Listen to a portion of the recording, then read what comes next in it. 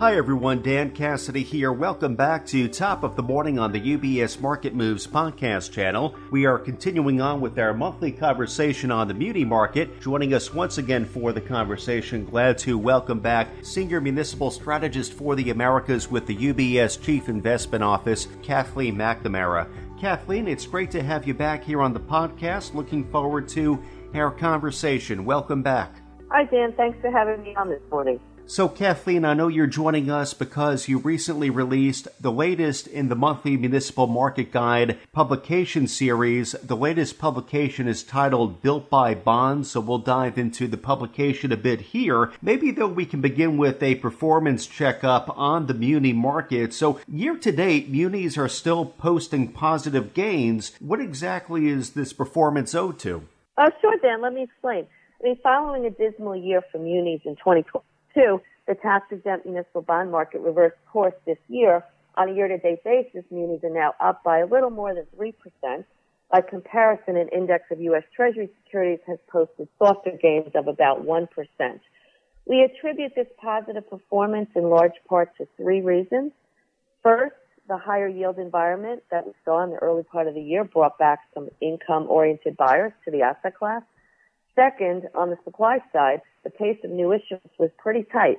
As a point of reference, total new issue volume in the municipal market has dropped by roughly 20% compared to the same levels we saw a year ago.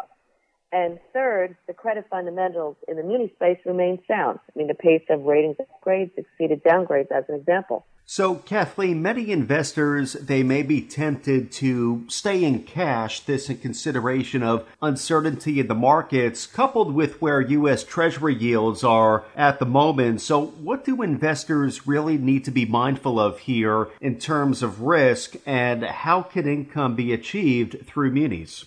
Oh, that's right. Yields on cash, money market funds, and short-dated bonds have certainly become more appealing, as you just mentioned.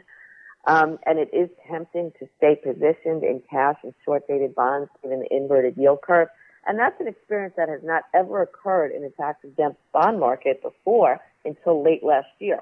That said, we do favor barbell portfolios in order to reduce the reinvestment risk associated with high allocations to short-dated bonds and cash.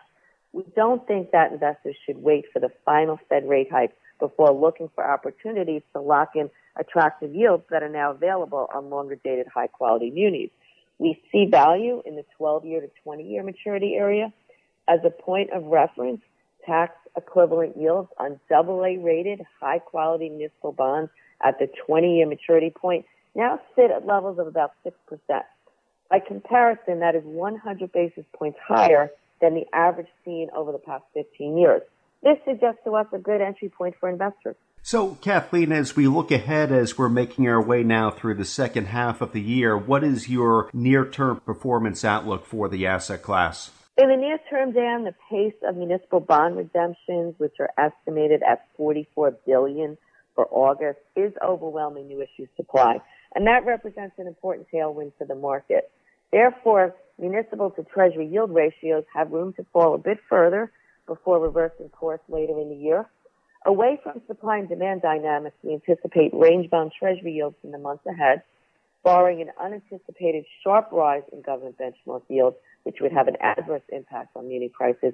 We believe that tax-exempt municipal bonds can continue to register positive returns for investors over the second half of the year. Well, thank you, Kathleen, for that performance outlook. Before we close out, I do want to spend a couple of moments on the Spotlight article within the Municipal Market Guide. Now, for this month, it highlights ways which one can invest in public infrastructure projects across the U.S. So what can you share with us from this month? Infrastructure spending is a big theme that our CIO team is now focused on, and we believe that the $4 trillion municipal bond market is a good way to get exposure to these trends.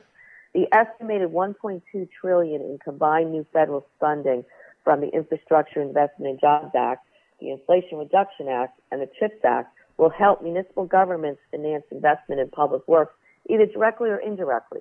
While the benefit of each infrastructure package will vary by municipal sector, we believe there are three core areas of the municipal bond market that stand to benefit from a credit quality standpoint.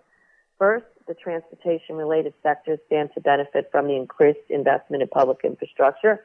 Second, the utility sector is apt to advance from the Inflation Reduction Act and the CHIPS Act. And third, we expect states and local governments to benefit because they're going to be able to free up some monies that otherwise would have been directed toward debt service. Well, Kathleen, thank you for hitting on those considerations. Of course, we'll encourage our listeners, our clients, to read further into opportunities highlighted within this month's Muni Market Guide. Again, that title, Built by Bonds, which is available now up on ubs.com/CIO.